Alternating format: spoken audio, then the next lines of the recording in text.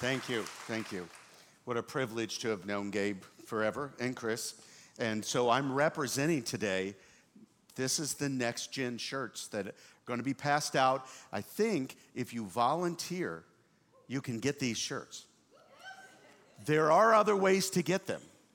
For example, as I was coming into church today, I spilled coffee on my other shirt.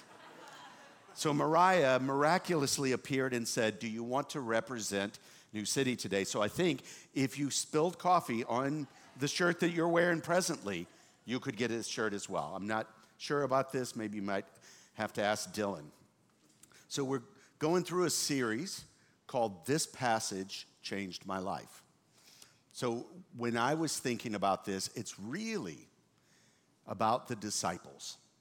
So I'm always enamored. I think I like Peter a lot because he's always putting his foot in his mouth, always saying the wrong thing. Kind of is trying, but also is kind of, a lot more self-preserving. And so I love it that these disciples are the ones God chose to use to change and then change the world. Literally, in a human sense, the reason we are all gathered here today is because of the disciples. Because God chose to use these knuckleheads, if you will. And really, like with the passage we go through today, you're just like, you're kidding me. They weren't that, totally misunderstanding Jesus, but they were. And yet we know the end of the story. And so that gives me hope. So I'm always coming back to their story and seeing who are they? And how is Jesus discipling them through circumstances, through stories, and how can that disciple me?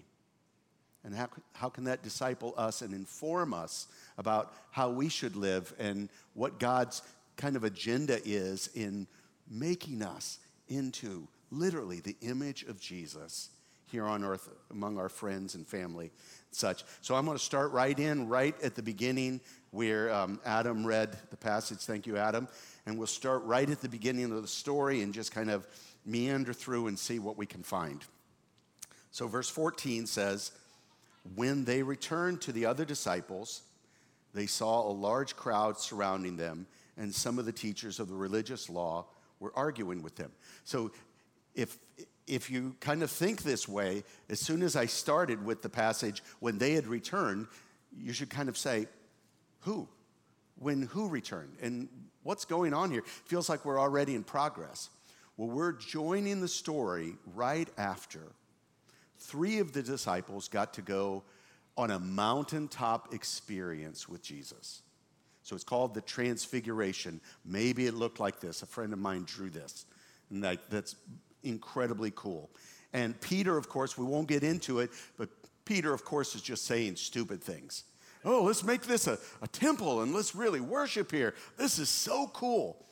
And what he's looking at, if you will, is a picture of the second coming of Jesus. You know the song, I got in the car yesterday and my wife was playing the song, "I Can Only Imagine." You remember that?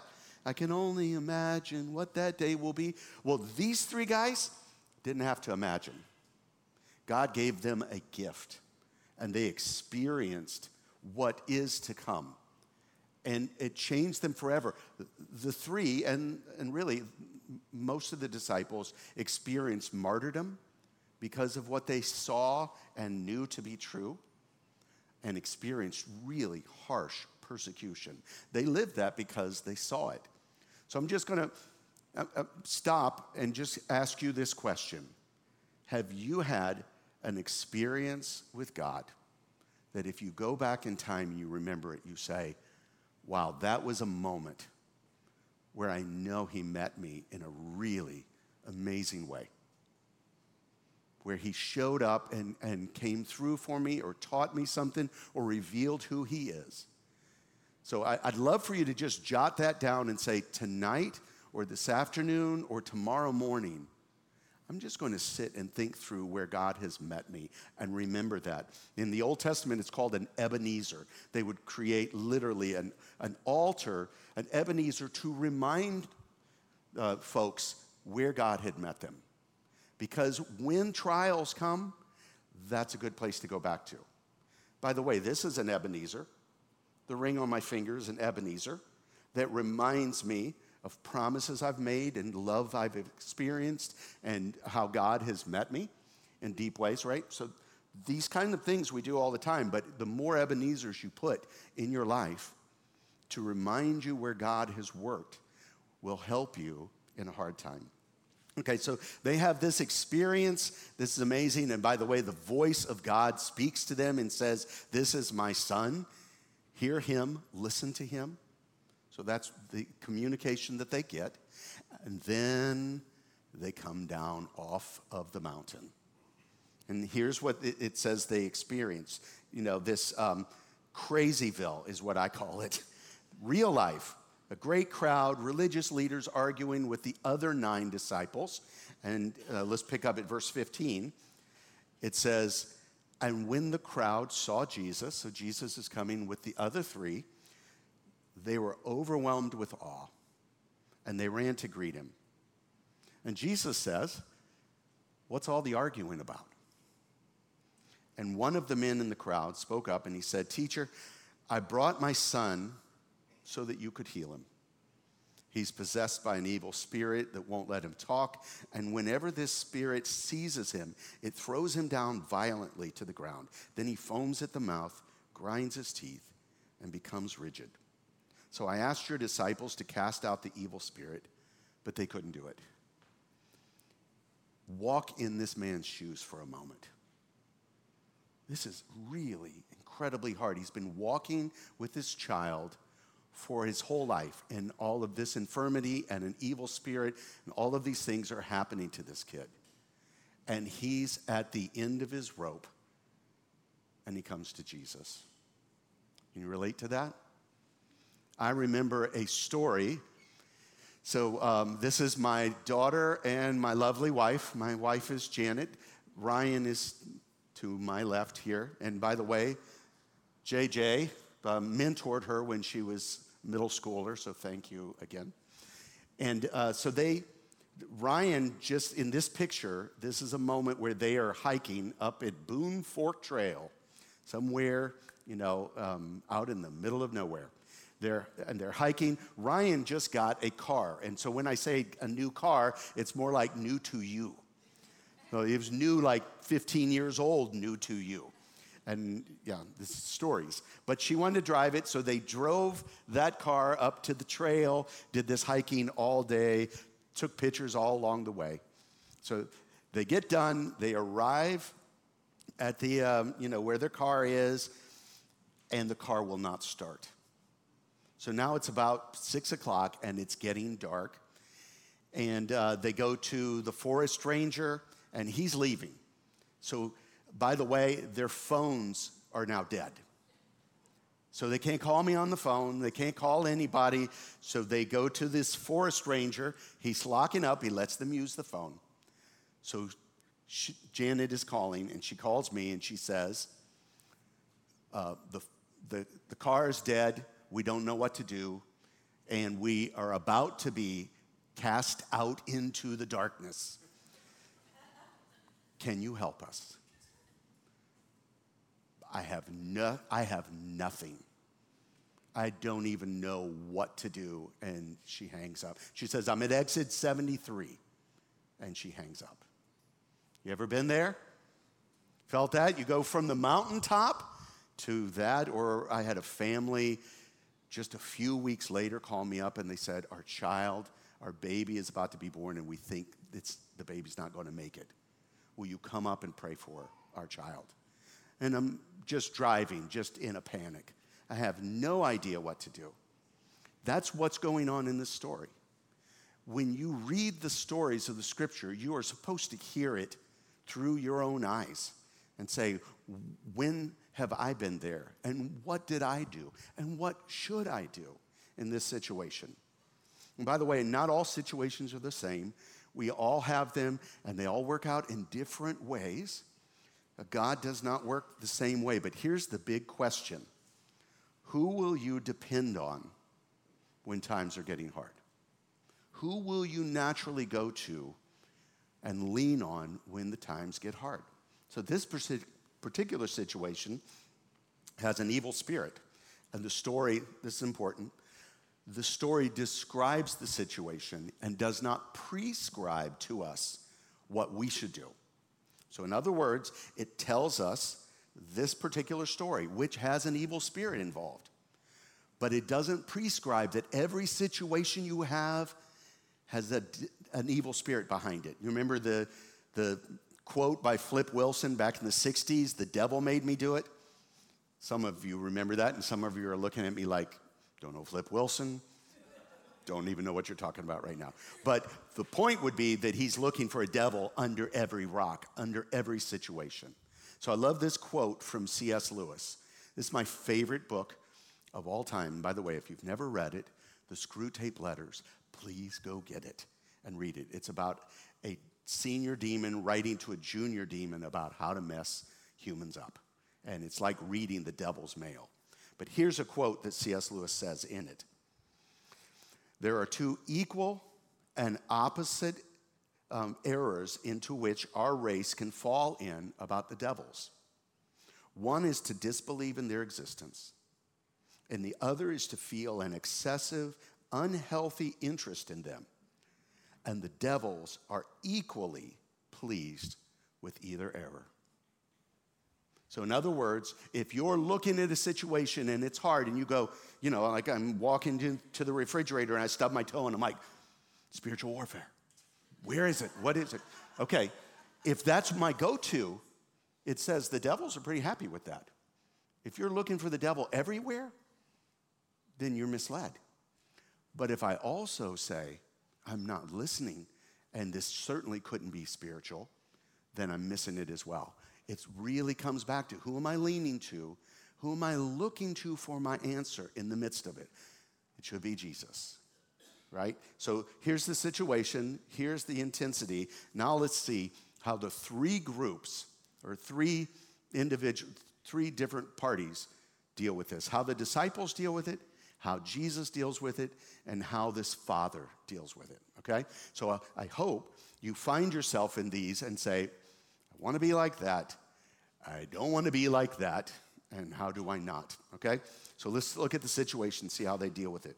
So remember, the dad said to the disciples, I asked your disciples to cast it out, and they could not. So he's like ratting on the disciples, right? Jesus comes down and he's like, yeah, these guys, they couldn't, the 9, what are they doing here? They could not cast out the demon. And so Jesus, at the end of the story, he does a little debrief.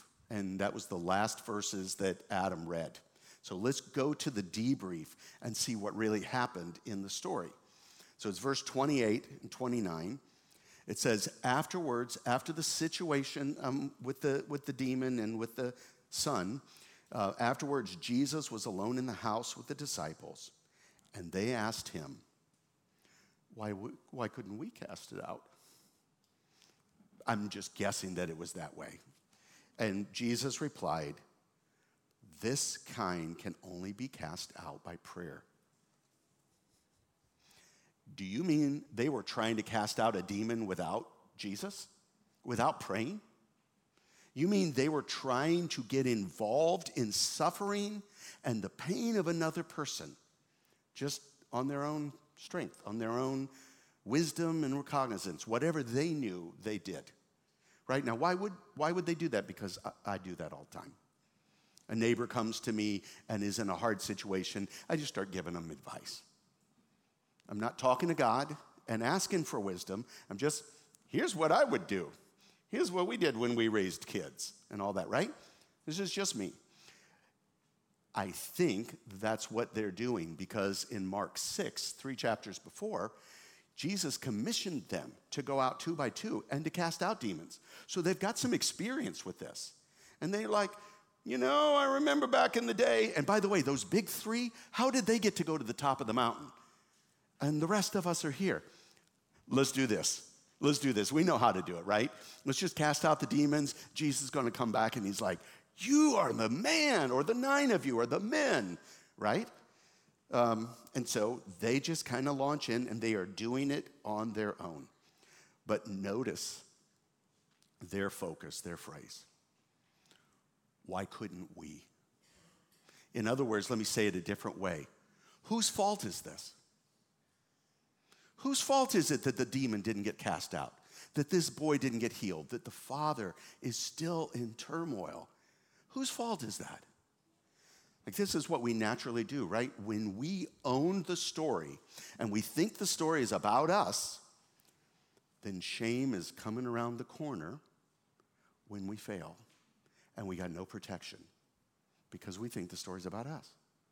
I'm trying to find, my own self-realization here instead of saying, oh, Lord, I need your help. This is a struggle, right? Am I the only one in the room who would naturally go, whose fault was this, Lord? It can't be mine. Is it mine? Oh. Let me slow down for a second and just focus on the disciples, because that's why I'm talking about the disciples, because they are worth looking at. The passage right after this story, the disciples start arguing again. So they're arguing with the religious leaders, and now they're arguing again about each other. And listen to what verse 34 says. Jesus asks them a question. What have you guys been talking about while you're walking on the road? And it says this, verse 34. But they didn't want to answer him because they had been arguing about who was the greatest. Now, I wouldn't have ever said that about the disciples if it wasn't in the Bible. Surely they're not walking with Jesus and following him and learning from him and then having an argument about who's the best Christian in the group. Who do you think it is? It's got to be one of the three, right? Because they got invited up there. It's not one of the 9, right? They're having this argument. Have you ever done that? Like, thought that the body of Christ is a competition instead of a collaboration? Thinking that the body of Christ, universal, is working together with the same mission, with the same vision, with the same Lord, right? But here they're arguing. What they're really saying is, who's number one? Can you believe that? I can only believe it because I do it, right? Only because it's like, ouch, again, ouch. So one more. The very next story, so these are like bang, bang, bang. While they're all walking, they're just kind of having a conversation with Jesus. So verse 38 says this. John said to Jesus, now he's one of the 3, so he's supposed to be kind of a little bit more in the know. Jesus, excuse me, Jesus. Teacher, we saw someone using your name to cast out demons, but we told them to stop because they weren't in our group. So get this right. They were succeeding in casting out demons, but we told them to stop because they weren't part of our group. Notice John doesn't even say they weren't part of you, or they weren't pleasing you, or they weren't doing the things that you had taught us. It's part of our group. They weren't part of us. The question is, who's in our group, right? Ouch, ouch, ouch, ouch. Like, okay, yeah, but Jesus stopped them because they're not in our church. They're not in our denomination. They don't vote like we do. They don't do all these things that we naturally now create, right? So let me summarize the disciples in these 3 things. Here's who they are. They depend on themselves. And by the way, they pass blame and shame to themselves when they fail. Ouch. They are exclusive. They're not one of our group. And they're stuck on comparisons. Who does that sound like? Anybody? They're clueless to their own inadequacies to help people in suffering and in pain and spiritual situations. But I'm jumping up and down right now, okay? Mike, jumping up and down. There is hope for them. I love this. This is why I'm talking about this. There is hope for them because these are the very ones God uses to change history. And there's hope for them, so there's hope for us. Because of Jesus. Because God is going to change them. And these are going to be the ones leading the church in such a beautiful way. But for right now, not so much. So now let's see what Jesus is going to do, which is always the hope anyway. Like, okay, thank you, Peter. Can you move over there for us a little bit? In verse 21, we see what Jesus does. See the chaos, the crazy, the arguing, the noise, and Jesus sits in front of the man and says, "How long has this been happening to your son?" And he replies, "Since he was a little boy." All the crowd, all the noise, and in the midst of the commotion, Jesus is present with this father. He enters into his suffering. You know that Jesus asked 2 times as many questions as he was asked because he's curious. He's listening. The disciples are solving problems. Jesus is present with this man, entering into the mystery of sorrow. It reminds me of this story that I heard from Mr. Rogers. So Mr. Rogers, I think Mr. Rogers had a hand in me finding Jesus. Because, you know, he was a pastor, and he was on the PBS channel every morning, and he would lean into the TV and say, "You are special. You have value and worth." And I think one day as a teenager, when I heard the gospel, it made sense to me, and I think he was a part of it. So Mr. Rogers one day is kind of accosted by a cynic, a guy who thinks he's a scam artist, who thinks he's not really that nice, who doesn't talk to children that way, that doesn't care about their well-being. And Mr. Rogers says to this man, "Do you know who the most important person in the world is to me right now?" And the man's like, "No, I don't know. Mother Teresa, who?" And he says, "You. Because you're in front of me right now. God has put you here. And so I care about how you are and how you're doing." And to me, that's a Christ follower. I think, Bob told us a story today, and I think this is right. Jesus puts his followers in places to represent him well. And some of those places we don't want to be. And those situations and the suffering and the pain and hard conversations. But Jesus puts his people in those places to reflect him. Not so that you get the credit, not so that people go, "Wow, you are amazing. You got so much wisdom," but so that they see the Christ you follow, and it changes everything. Like Christ, to be present with people. So I want to say this, I'm meandering into a little bit of testiness. But who is in front of you day by day? Your children? Please don't be texting and on Instagram and all of this while your kids are in front of you. Instead, be present with them. And by the way, we just had our first grandchild. And yes, yay God. Yeah, but that time goes by fast, and you have moments. Sit with them. Or the barista who's serving you. Instead of being on the phone and like doing business and you didn't get it right. Come on, do it again. Christ puts his followers in front of people to represent him. You go, "Well, I wasn't wearing a Christian shirt or anything like that, so nobody knew."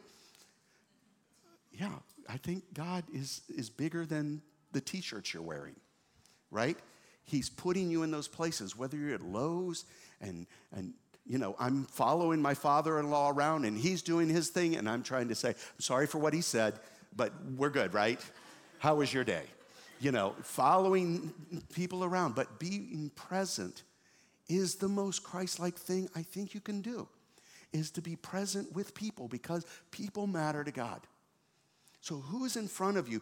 Don't act like it's an accident that you were there on that plane and you didn't want to be on that plane and you don't want to talk to that person. And look, they're right there. You have no idea what they're going through, but Christ, I believe, put you there for that reason. So that's what Jesus does. Jesus is present, and Jesus sits with this man and enters in with him. One more person. Let's look at the Father. the father of this particular son. So verse 22 says this. The man is telling Jesus what happens. He says, the evil spirit often throws my son into the fire or the water, trying to kill him. Have mercy on us if you can. Jesus says, what do you mean if I can? And I think he's got a smile on his face and he's drawing him out. It's not a correction exactly. It's more like, you're here because you think I can do something. What do you mean if I can? Help me understand. And the man says, and Jesus says, anything is possible if you believe. And the father instantly cries out and he says, I do believe. But help my unbelief. I read this commentary that Timothy Keller said this is maybe the most humble prayer in the Bible. This is the only man who's being honest. This is the only man who's stepping up here and saying, Lord, I'm trying, but I'm full of doubts. And then Jesus heals the boy. Everybody thinks he's dead. And you know, all of this stuff is going on. But Jesus heals. He answers the prayer and heals. And it says very clearly, you do not have to have your life together. You don't have to be perfect to come to Jesus. Actually, if you keep striving to be perfect, that would kind of keep you away because you would think you're doing it on your own, like the disciples were. But he has repentant helplessness. It's like, I got no other option. That's a good place to be. Look what the man's prayer is. The dad's prayer is this. He knows what he desires. He loves his boy so much. You know, Jesus, one of the most important questions Jesus asks is, what do you want? Most of the time we don't know what we want. We don't even know what we're trying to get. Jesus says, what do you want? The man would say, I love my son. Please help him. Also, he's aware of his own helplessness. The distance of like, I can't do this without your help. That's a good place to be. We try to do everything to stay away from that. This is really true. Without him, we can do nothing. Thirdly, he has an acceptance of Christ's assurance. When Jesus says, I'll heal him, and he goes and does it, he believes that. And he leans into it. This is saving grace. This is depending on Jesus and staying close to him. I love this. He asked for healing. He got a healer. That's a big difference. Lots of times we just go, can you just take care of this? Can you just give me grace? You cannot get grace without the grace giver. It comes in the package. You're actually asking for him, and through him, he gives you what you need. Isn't that great? And Jesus, like, look at this verse. Jesus then goes over to the boy and takes him by the hand and raises him up. Even there, he's intimate, because he could just go, presto, okay, let's keep going. But he goes over to the little boy, raises him up. Like sometimes it is the best thing to sit with somebody and look them in the eye and raise them up and be a part of raising them up. Isn't that beautiful? And by the way, the next verse after this, Jesus says, the Son of Man will suffer and be crucified and 3 days rise again. Which means the reason why the man will get a healer instead of just healing, and grace instead of just, and a grace giver instead of grace, is because of the cross. Jesus is going to the cross and everything will change. The old will be made new, life among the dead. And it's because he brings life and then calls us to trust in that. That's why they get this beautiful change. Not only grace, but Jesus. Not only mercy, but Jesus. Because he came to be with us. Not just to give us the grace, but actually to be present with us doing that. Can you believe that? So here's what prayer is. The prayer is literally the chasm between how much I love and how inadequate I am to help the situation out. Prayer's that in the middle, okay? So the more that I know I love, the more that I lean in, the more that I care for the broken world and the situations in my family, and the more I realize my lack of ability to help, I can do two things. I can despair, or I can lean into Jesus. And he is that in between that heals and brings life to all of that. So the story that I told you where the family came to me and said, our daughter is about to be born and they think she's going to die. Here's a picture of them. I get a picture now every year. So she is Eloise over in the back holding the puppy, Winnie, 7 years ago. So they send me this picture every year. But that's, like you go up to pray over that and you have no idea what to do except pray. And God chose to tell a different story, and that child is born and doing great. And my wife, and because I know a few of you are afraid, like, is Janet still up on the mountain? Well, she's there. So you won't believe this. They called and left the message, left the information, and now I'm sitting with a friend, Will, and we pray. And I'm praying something like this man's prayer. I have no idea what to do. Lord, I believe, but I don't know what you're going to do. And I can't even call them back. And I remember a mechanic who actually sold us the car. He's in Fort Mill. Like maybe they can give some information, I can drive it up or something, I don't know. So I call this mechanic and I said, here's the situation, and what can they do, Mark? And he says, he's a real Southern man, so I'm just going to act like him. He goes, well, Pastor, what exit are they at? I'm like, exit 73. No lie. Well, I'm at 75. I just dropped off my daughter up in Boone. Let me just run by and see how they're doing. You're 2 exits away. You are 2 miles away from my wife right now? Yeah, I'll just go see you and get the car started. Brought him home. Like, can you believe that? Now, God works all different ways in all situations, but prayer is that thing in between when you know, I don't know how to get up there. They're at exit 73, and it's dark, and I don't know what to do when I get to the car, right? And God works in all these ways. He works now, too. So let me give you a quote from my favorite book this year, Gentle and Lowly. If you have not read that book, read it. But it tells kind of like about what this story is with Jesus. It says, okay, but that was Jesus when he lived on earth, right? Like we're telling the story and reading the Bible. Jesus did that then, but what about now? What about today? Well, here we remember that Jesus is the same yesterday, today, and forever. Listen, the same Jesus who wept at the tomb of Lazarus weeps with us in our lonely despair. The same one who healed the child puts his arm around us today when we feel misunderstood and sidelined. And the Jesus who reached out and cleaned these messy disciples reaches into our soul and answers our half-hearted pleas for mercy. That's the faithful Jesus who we need. That's who we lean to for our help and for our way out. So let me kind of conclude with this.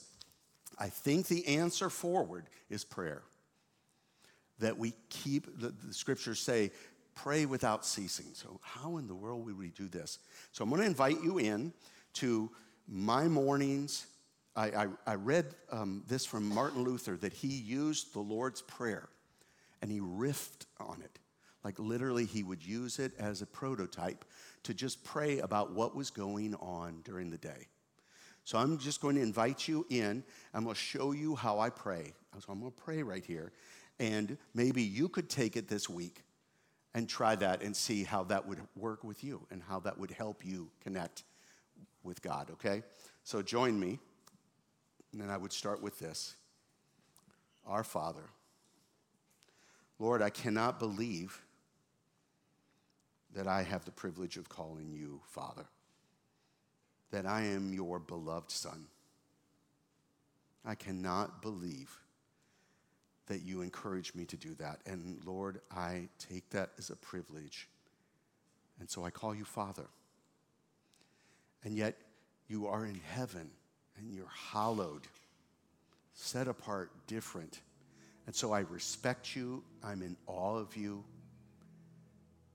and I sit before you as one needing your holiness. Your kingdom come, not my kingdom. Lord, I have confessed I'm working on my kingdom. I am trying to make myself look good. I'm trying to make my family thrive and flourish, and I am focused on my stuff. But for this moment, I say, your kingdom come. Your will be done, not mine, but yours. Lord, would you give today the daily bread? That I would be generous. That I would be content with what came from your hand. And that I would be grateful. Forgive my debts, Father.